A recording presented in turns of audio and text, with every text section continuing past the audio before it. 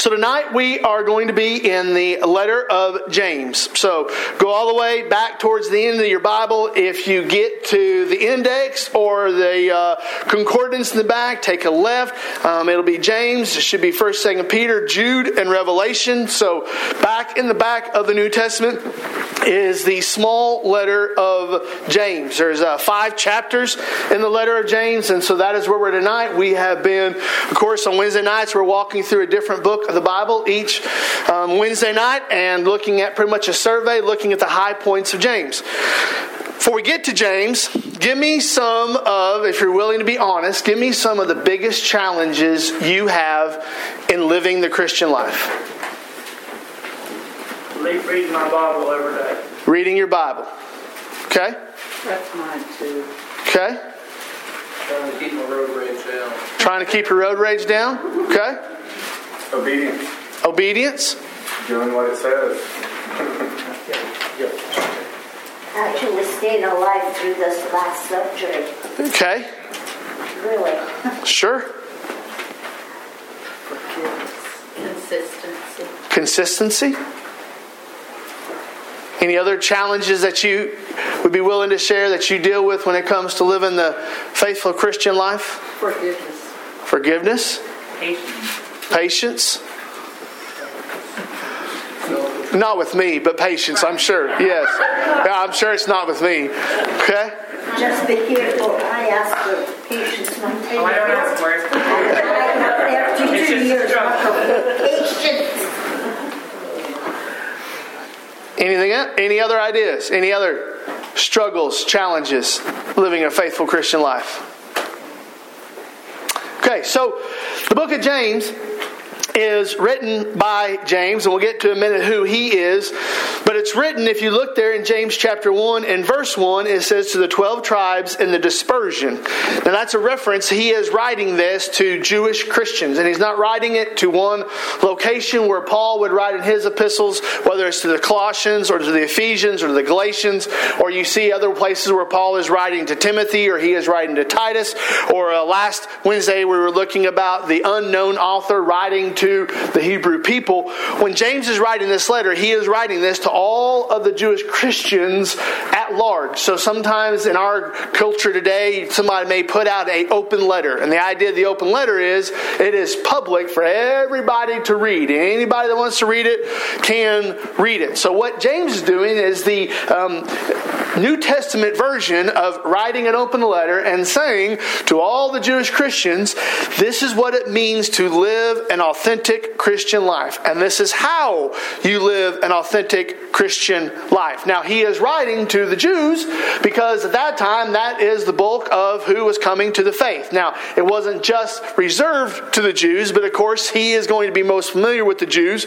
So he is writing to Jewish Christians, but he's also, there is also in view Gentiles, anybody, even you and I today, he is writing to tell us how it is that we live this Christian life. Now, who is James? See? The brother of Jesus. Full brother of Jesus? Half brother. Half brother. Why? Because they didn't have the same daddy. All right, so Jesus and James did not have the same daddy, so that's why he's the half brother. So he was the son of Joseph and Mary, but he wasn't. Jesus was not the son of Joseph and Mary, right? So when you say half brother, you might try to think about. Some people may have a different idea when you say half brother, what you mean versus what the Bible talks about being a half brother. Well, how do we know that Jesus had brothers? The Bible says so. Anybody have an idea where the Bible says so? Okay, so you don't have to turn there. So Mark, it talks about the names of the brothers and sisters of Jesus.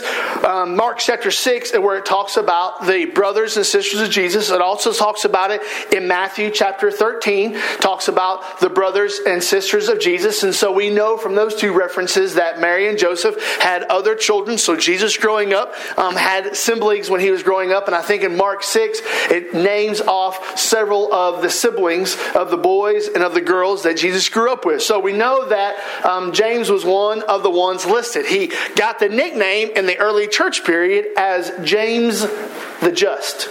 So James the Just, the half-brother of Jesus, did he believe that Jesus was the Messiah before Jesus died on the cross? No, he didn't. In fact, most of his family, the best we can understand from Scripture, his brothers and sisters, we assume Joseph believed, we assume Mary believed, obviously, because she understood, but the rest of the family thought he was crazy. The rest of the family didn't believe in his deity, and it was after they saw him die on the cross and rise back from the dead that his brothers and sisters said, yeah, this is the Messiah. Now, we really don't have a lot of record, or we don't have any biblical record. There's some through the historical writing of Josephus and some other historical writings during that time that talk about more detail about the brothers and sisters of Jesus. But here, biblically, the only thing that we know is that he did have siblings, and James the Just was one of them. Now, after Jesus died on the cross, and after he rose back from the dead, of course, now his siblings believe that he is the Messiah. So then, what role did James play in the early church?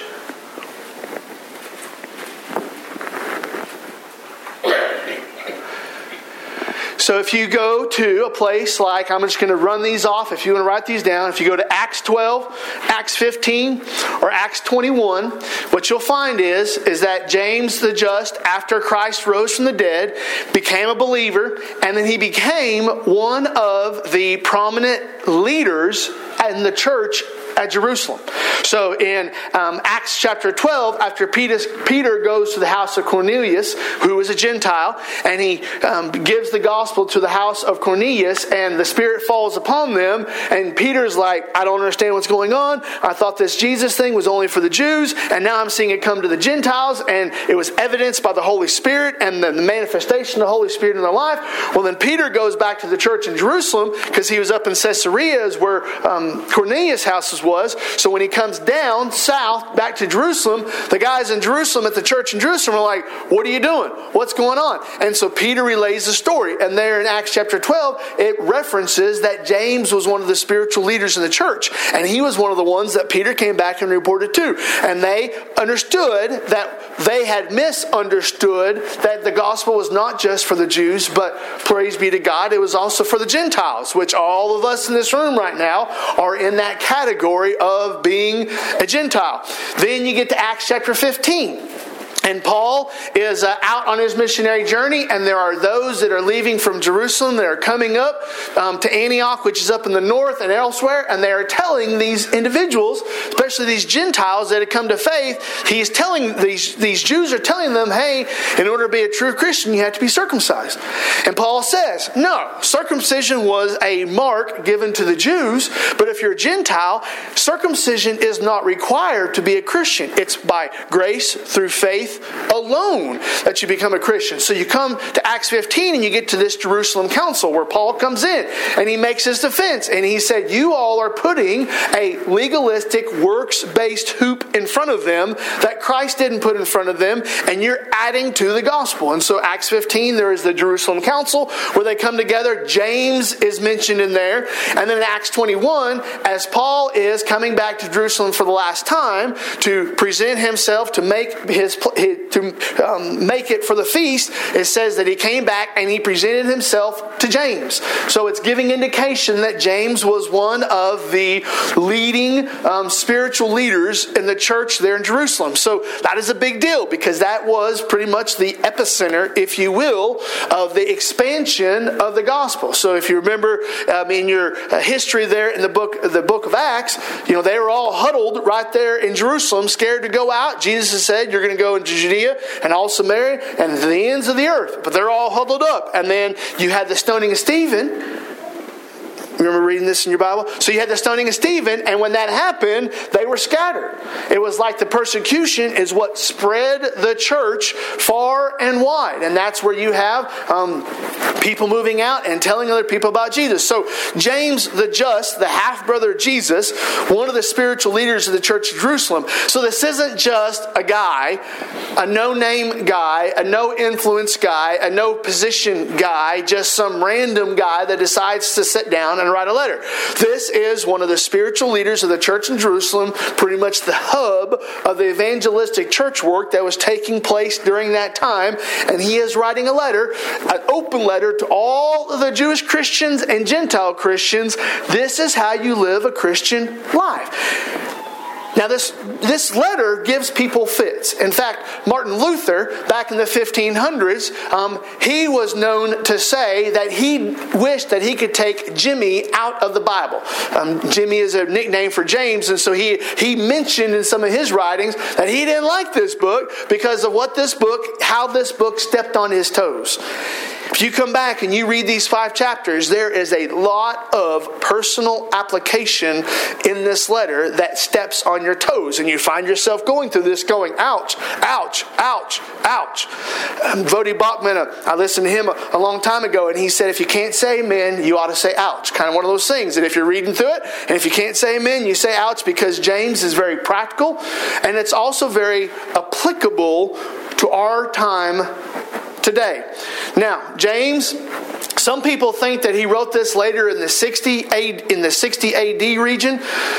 But then there's others that I tend to side with that disagree with that. The Jerusalem Council took place around 48-49 AD. They think that if this was written after that, then he would have probably mentioned the Jerusalem Council in his letter. So where I tend to lean is that James probably wrote this around 42 AD. It may not matter to you, but maybe kind of an idea of where this is set in the setting. The majority of Paul's letters are written about 15 or 20 years later. Of course, that's much later in life. When we're reading through the book of Acts, we might think of it day, but really there's large swaths of time that are jumped, maybe years, maybe months. So you're seeing a picture of 40 years worth of ministry in the book of Acts, where you and I may look at it and think it's just a couple of days. James the Just was also martyred. He was martyred in 62 AD for his faith under the rule of Nero. So Nero came. Nero was the same one that saw to the death of Paul. A very, and I mentioned him before, a very ruthless, a very big tyrant of his day. So you have the letter of James. 5 chapters in James. And what I want to point out tonight, I always struggle with what do you look at and what do you not look at in just a short period of time. So what I just want to look at when I asked you what are the biggest obstacles or the challenges you have in the Christian life, James, if I'm going to try to summarize, he's going to talk about the dangers that we face in our Christian life. The dangers to our spiritual health, the dangers to our harmony as a body of believers, and the danger to our witness. So we're just going to look at one danger from each chapter.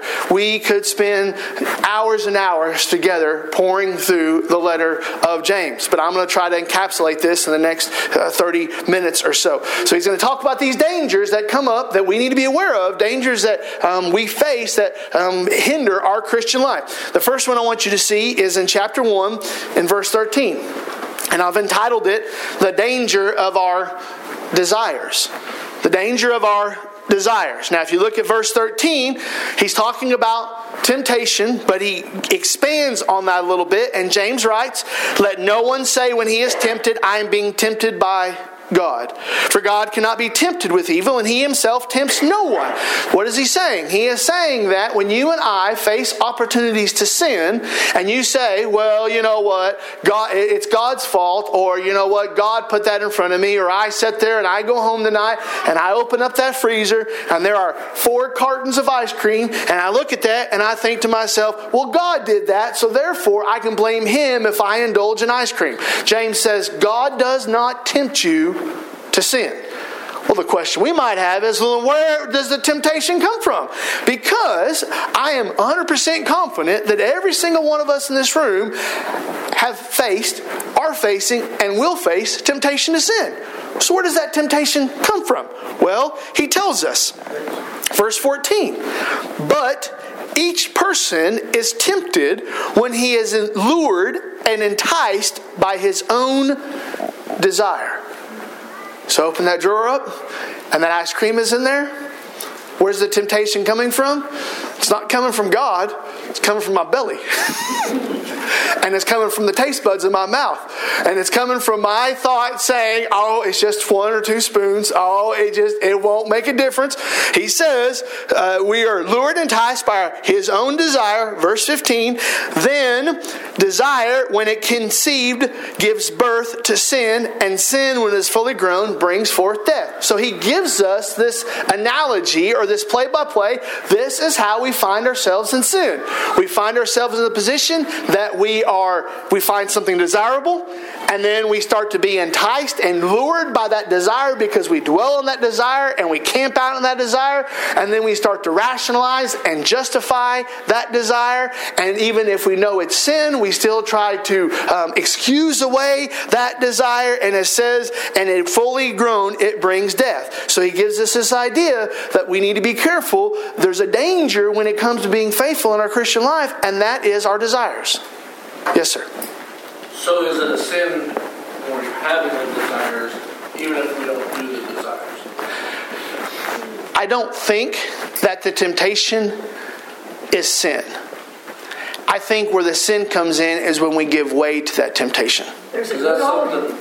something I've always struggled with, is when I've thought of something, and then I know I'm not going to do it, but was I sinning because I thought of it and I was going to do it? Yes. What'd you say? The good old hymn, yield not to temptation, for yielding is sin. Yes. Now, I do think that the temptation is a symptom of the condition of our heart. And so I don't want to minimize. I don't want to say, oh, well, I'm tempted to punch this guy in the face, but I didn't punch him in the face, so therefore, no harm, no foul. Yes, I did not give way to that temptation, but it is a symptom of the condition of my heart. And I also need to be sensitive and careful about those symptoms in the condition of my heart. Does that make sense? So you get like the Sermon on the Mount, and he says, you know what, if you have anger, I mean, that's the same thing as killing somebody, and that's the condition of a heart. So we do need to be careful, about those temptations, because those temptations are meant to be warning signs. Hey, that's a desire. Be careful. Watch out. But if I open that drawer up and I see that ice cream, and I think to myself, that would taste good. And then I think, no, I'm not going to eat it, and I shut the drawer, I don't think I've sinned. But at the same time, that's a symptom saying, fat boy, you want ice cream more than you want fruit. And that's a problem. Does that make sense? So, but it's a danger. It's a danger we face in being faithful in our Christian life, is the desires that we deal with. Now, marketing, which I would argue is an older profession than prostitution. So you think about marketing, what's the goal of marketing? The goal of marketing is to make you aware of what you want and then how to get what you want. And the whole idea, there may be things that you didn't even know that even existed. I mean, there's times, we all can admit, there's times a commercial comes on, you're like, I didn't even know that thing exists. But now I do, and now I like it, and now I want it, and now I'm calling the 1-800 number, and I'm spending the money because I want to get the thing, right? Because that temptation.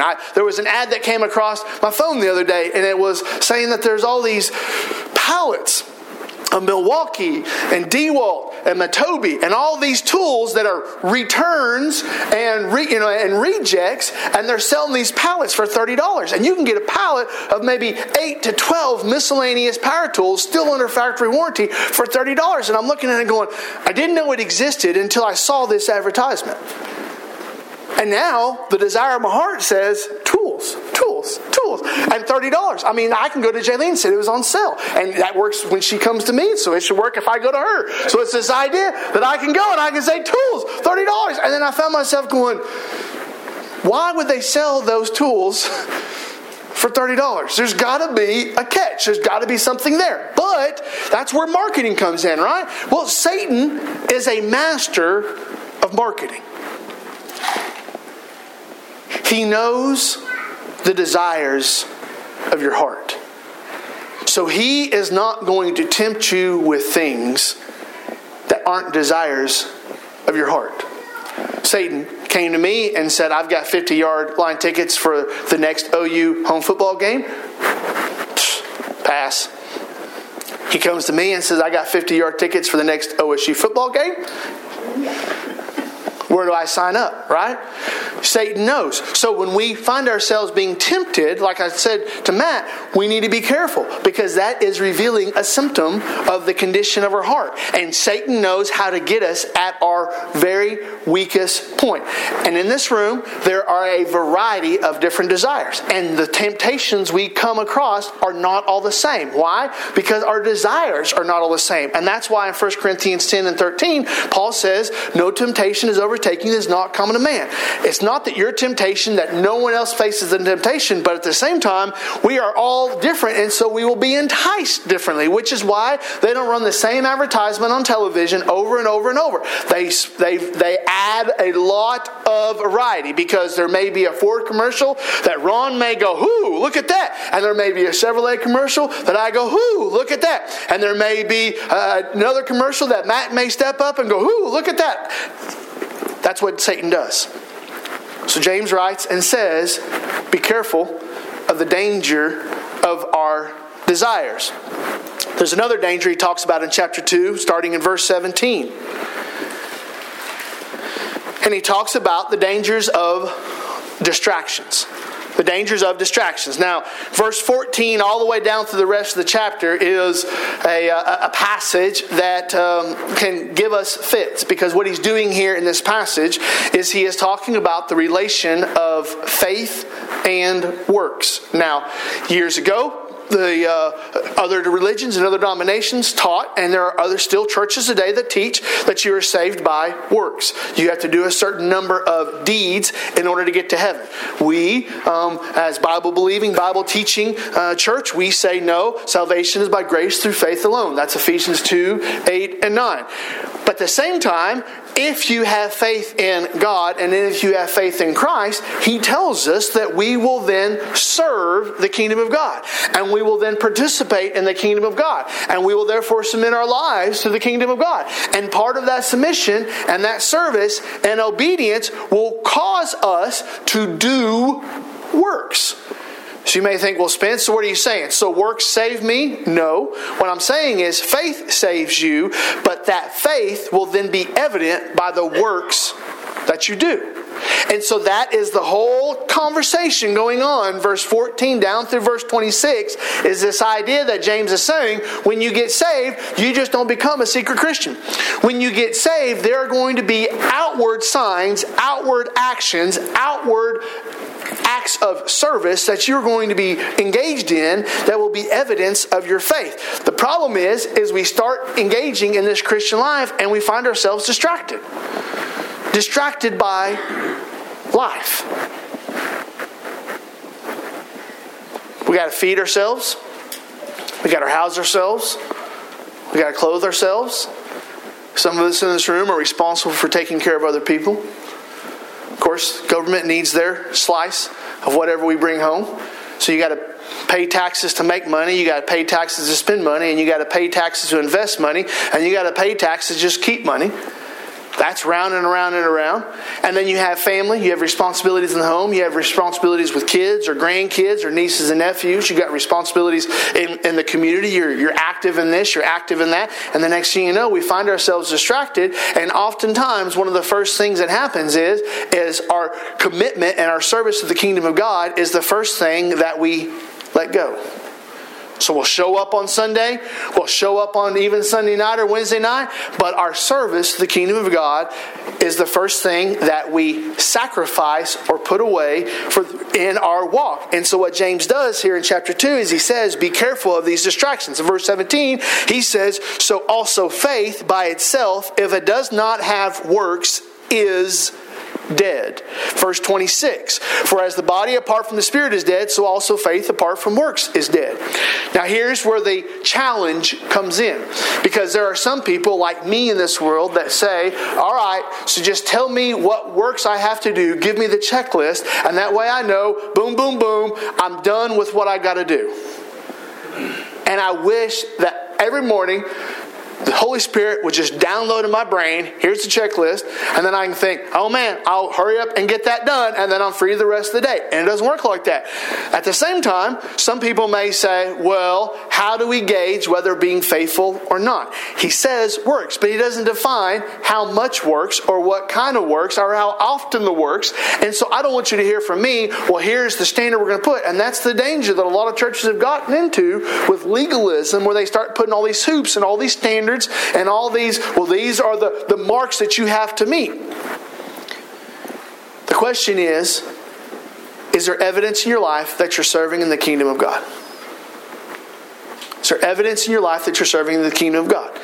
It's not my prerogative. It's not my call to tell you whether you're being faithful to the Lord or not. I can tell you what the Bible says about faithfulness, and I can help counsel you through the Word of God to say, are you being faithful or not? But the reality is if you're a follower of Jesus Christ and you have the Holy Spirit dwelling inside of you, you have more access to God about you than I have access to God about you. But at the same time, I also want to warn you that I know of the danger that distractions bring. I know of the danger that the busyness of life brings. I wish that I could tell you, well, here's the recipe. Here's the checklist. You got to do blah, blah, blah, blah, blah. These are the works. And then as long as you're doing those, you're good. I don't have a list. But I do know that whenever you are a follower of Jesus Christ, there will be actions, or there will be acts of service that will be evident in your life. So he says, be careful of what I've described as these distractions. These distractions that keep us from working out our faith. Make sense? The idea of our service to the kingdom of God. So there's a third danger that he talks about in chapter 3. And that will be in chapter 3 and verse 16. And I've entitled this, The Danger of Division. So you have the danger of desires. You have the danger of distractions. There's also the danger of divisions. So I'm going to start back up in verse 13 just for the sake of context. He says, who is wise and understanding among you? By his good conduct let him show his works in the meekness of wisdom. But if you have if you have bitter jealousy and selfish ambition in your hearts, do not boast and be false to the truth. This is not the wisdom that comes from above, but is earthly, unspiritual, demonic. For where jealousy and selfish ambition exist, there will be disorder and every vile practice. But the wisdom from above is first pure, then peaceable, gentle, open to reason, full of mercy and good fruits, impartial and sincere. And a harvest of righteousness is sown in peace by those who make peace. There's a danger that comes in our Christian life, and that is the point of division. Whether it's competition, whether it's jealousy, or as he says right there in verse 16, selfish ambition, there will be disorder and every vile practice. And we must guard against that spirit of division. Now, if I was going to take that whiteboard and I was going to hang it right up here on this wall, we could go around this room, and I suspect every one of you would have a different approach on how you would hang the whiteboard. That doesn't make any of you right, and that doesn't make any of you wrong. We just have different approaches. And that's not a bad thing. The danger comes is where Terry gets up and he's hanging up the whiteboard, but JP doesn't like the way that Terry's doing it. So then JP then starts grumbling about Terry. Well, Terry's not doing what I think he should be doing, and he's not doing it right, and he starts complaining, and he starts rah. And the next thing you know, we have division that is taking place. Well, the preacher did this, and I didn't like the way the preacher did that. Well, they're doing this, and I don't like the way they're doing this. And everybody has an opinion, and it's not that your opinion is bad or unworthy or unwanted or less valuable than someone else's. But Satan is a master of bringing in to our hearts through the eyes and the ears and the domination of the key terrain of the mind to get you and I to think, well, they are doing it wrong. They are making a mistake. They have something afoot. We do not like what they're doing. And division will cripple and kill a church. So he says, be careful.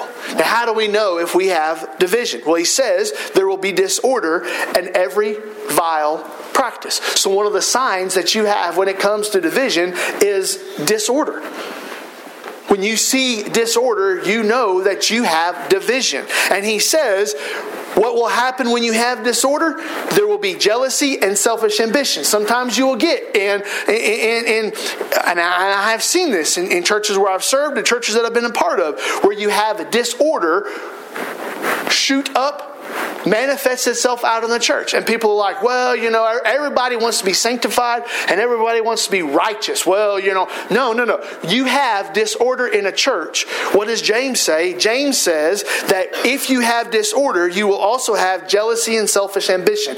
And we must guard against that.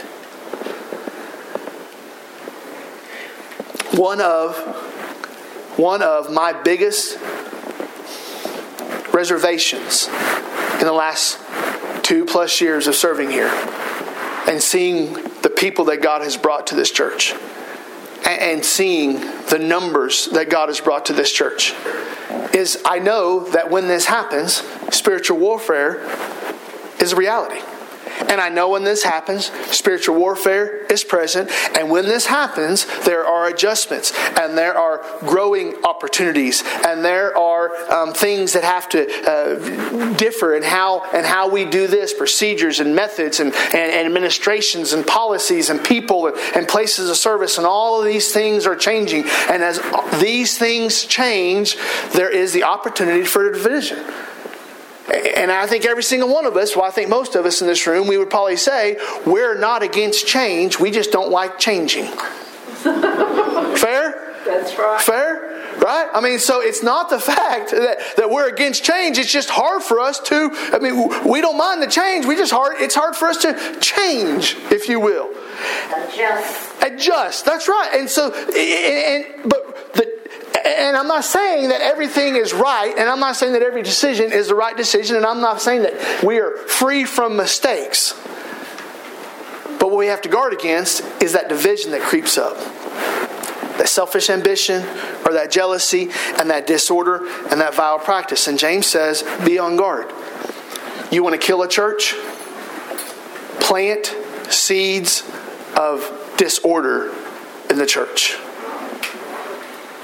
Put those seeds of grumbling and gossip and bitterness.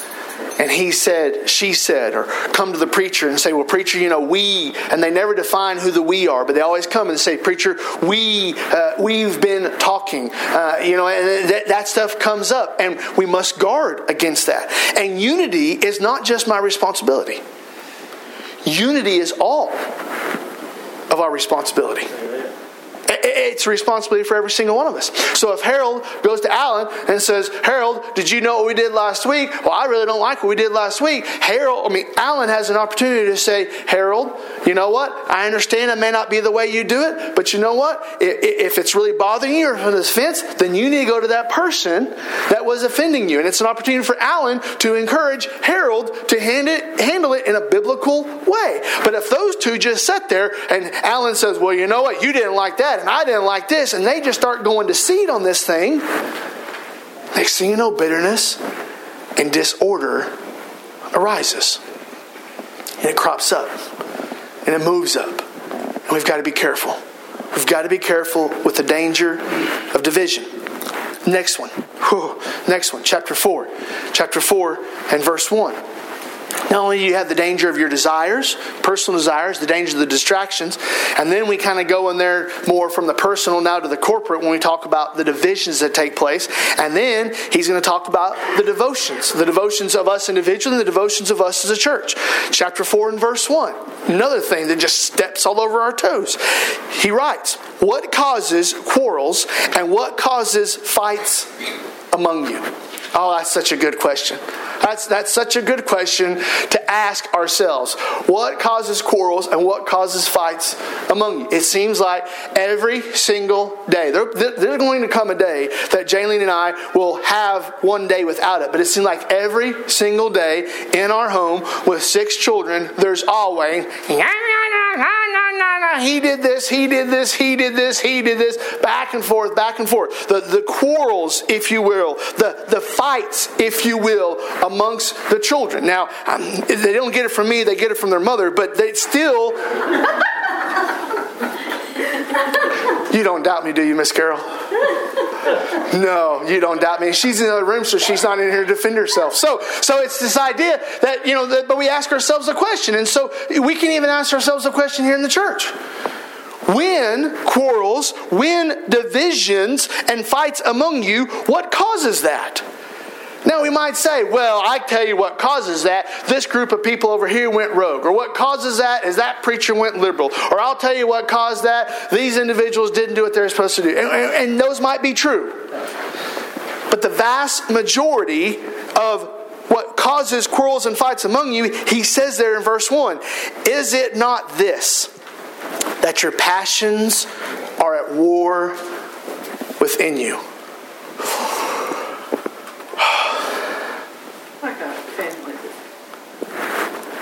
We had a wheel, and I have five kids. I got 2 older brothers and 2 younger sisters. And my sister, just to blow me in, my oldest brother, dispersed it. Well, I was happy, but the other 2 weren't happy that they dispersed it and they didn't do it right. Right. And so we got quarrels in the family. Right. We're not a unit anymore. Right. Because they're very unhappy about it. Sure. And one of them doesn't talk to any of us. Yes. And that's sad. It really is. And that's sad. And a lot of times it happens not because one party was out, they had it out for the other party. It's just they were very passionate about what they believed, what they wanted, what their desires were. And the other party was very passionate about what they wanted and their desires. And I'm looking at children in our home, and he is very passionate and he wants to play with that toy. And he is very passionate that he wants to play with the same toy.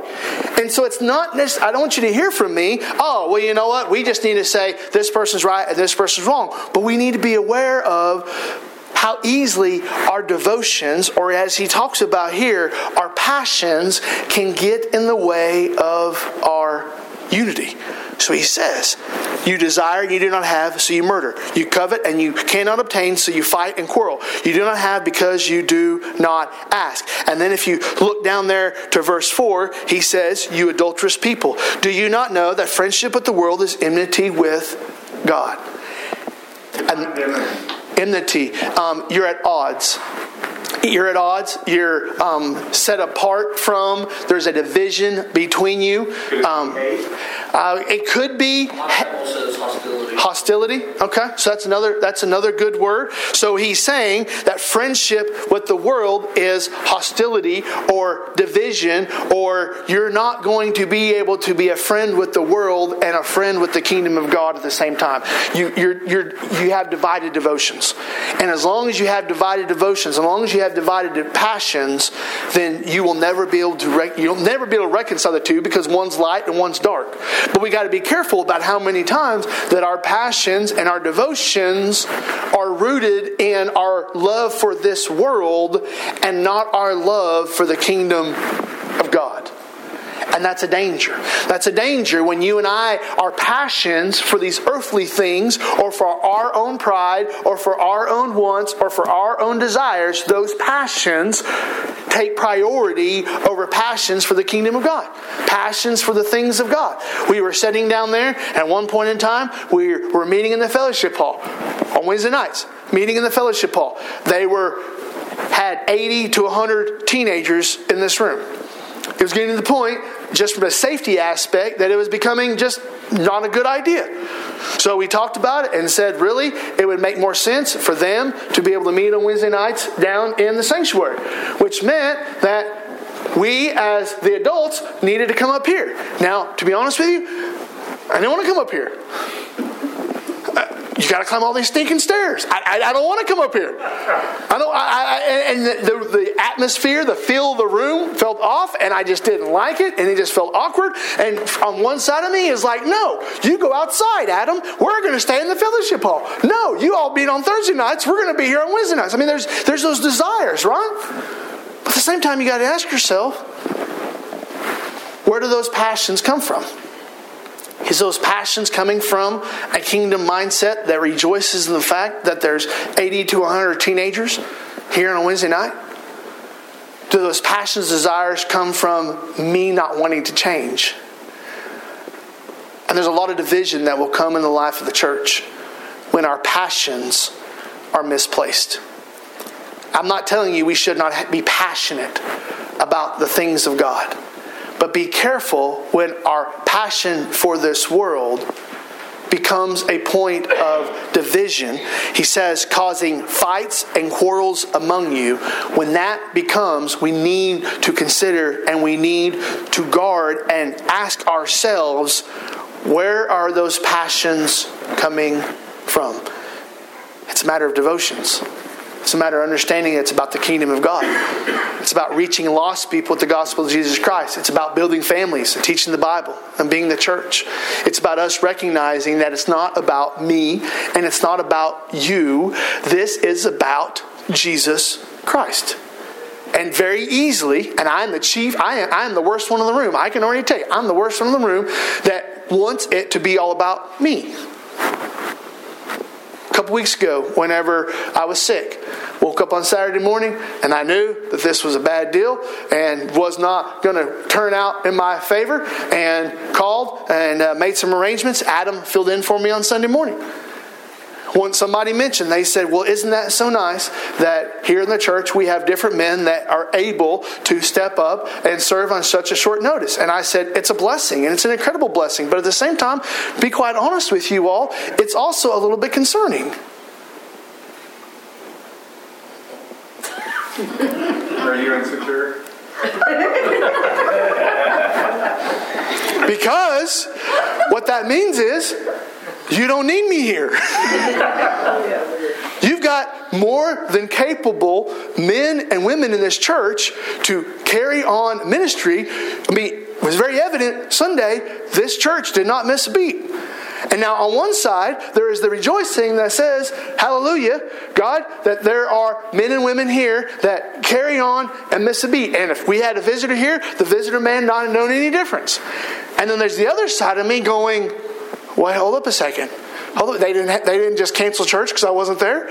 You know, but because now you may. I'm just being honest with you. I mean, but we have those same kind of things, maybe on different levels, maybe on different subjects. But that's a question of passions. And that's a question of my devotions. What is my devotion? That I want to be wanted and I want to be needed, or I want the kingdom of God to advance. One body, one kingdom. Well, what was better for the church, though? You come up here sick, maybe spread it to everybody else. Well, true, but sometimes these quarrels and fights come in. Sometimes there is unbiblical practices and unbiblical things being done in the church, and those need to be addressed and corrected.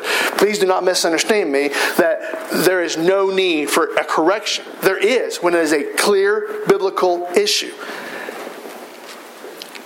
But the majority of the fights and the quarrels that I have seen, even in the 10 years that I've served in pastoral ministry, the majority of them were not biblical issues. They were issues of misplaced devotions. So we got to be careful. There's a danger. Last one. Chapter 5.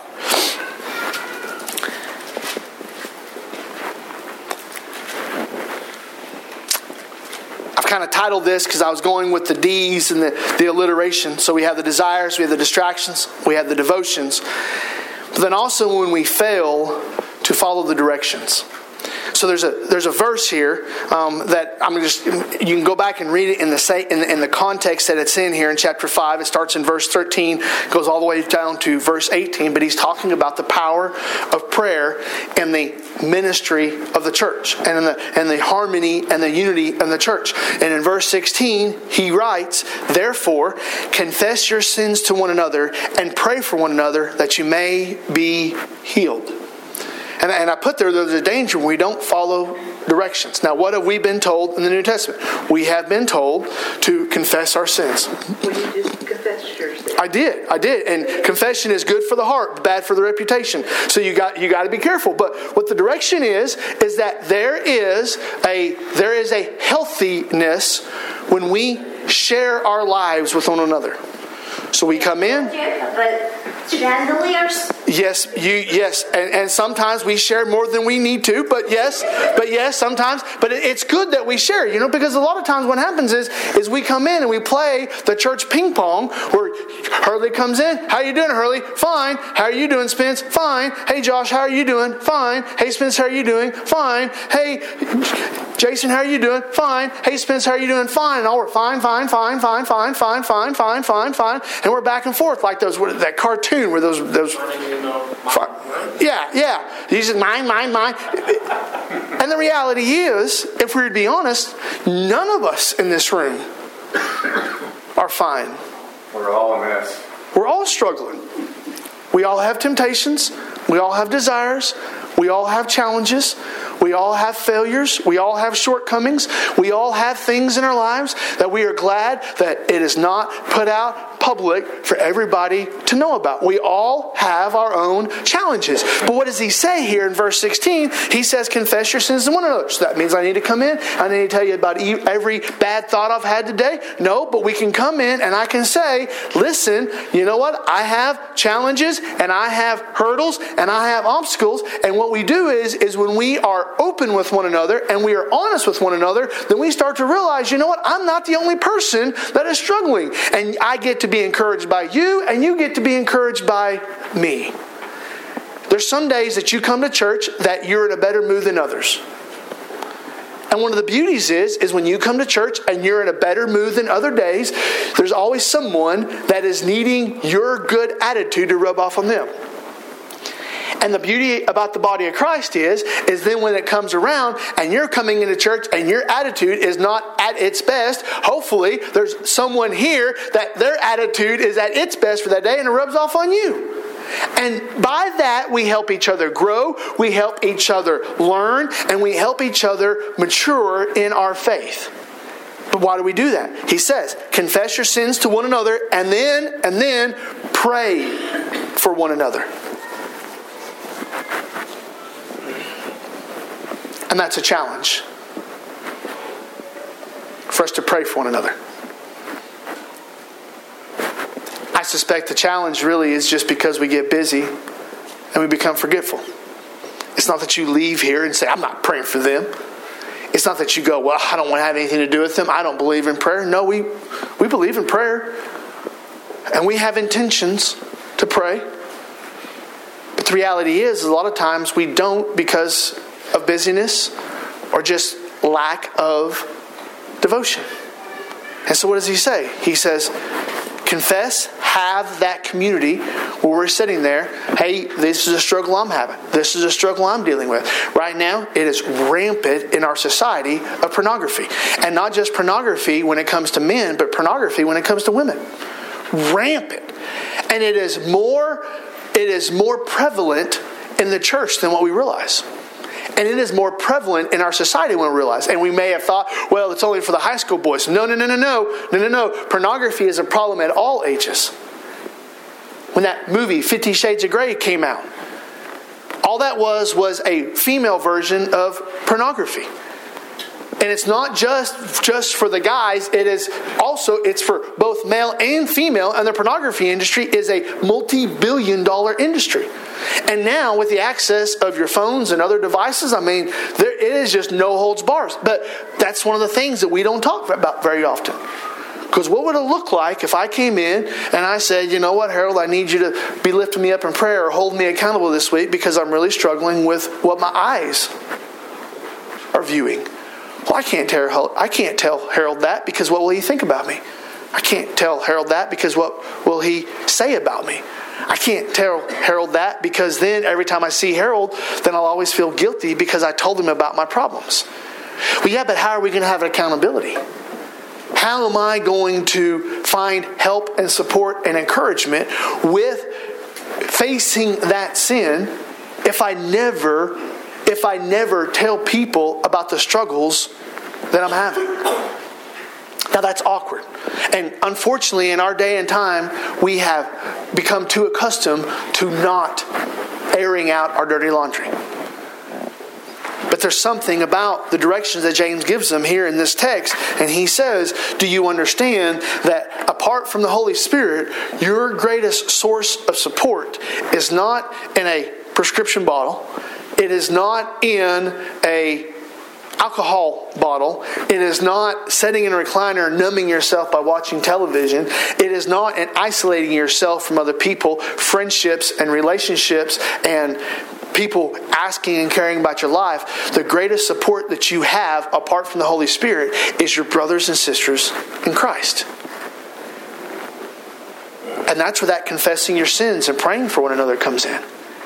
And there's a danger that crops up into the church when we not only are not being open and honest with one another and seeking to encourage one another, but there's also a danger that comes when we are not praying for one another. Well, it's hard because you're afraid to be judged.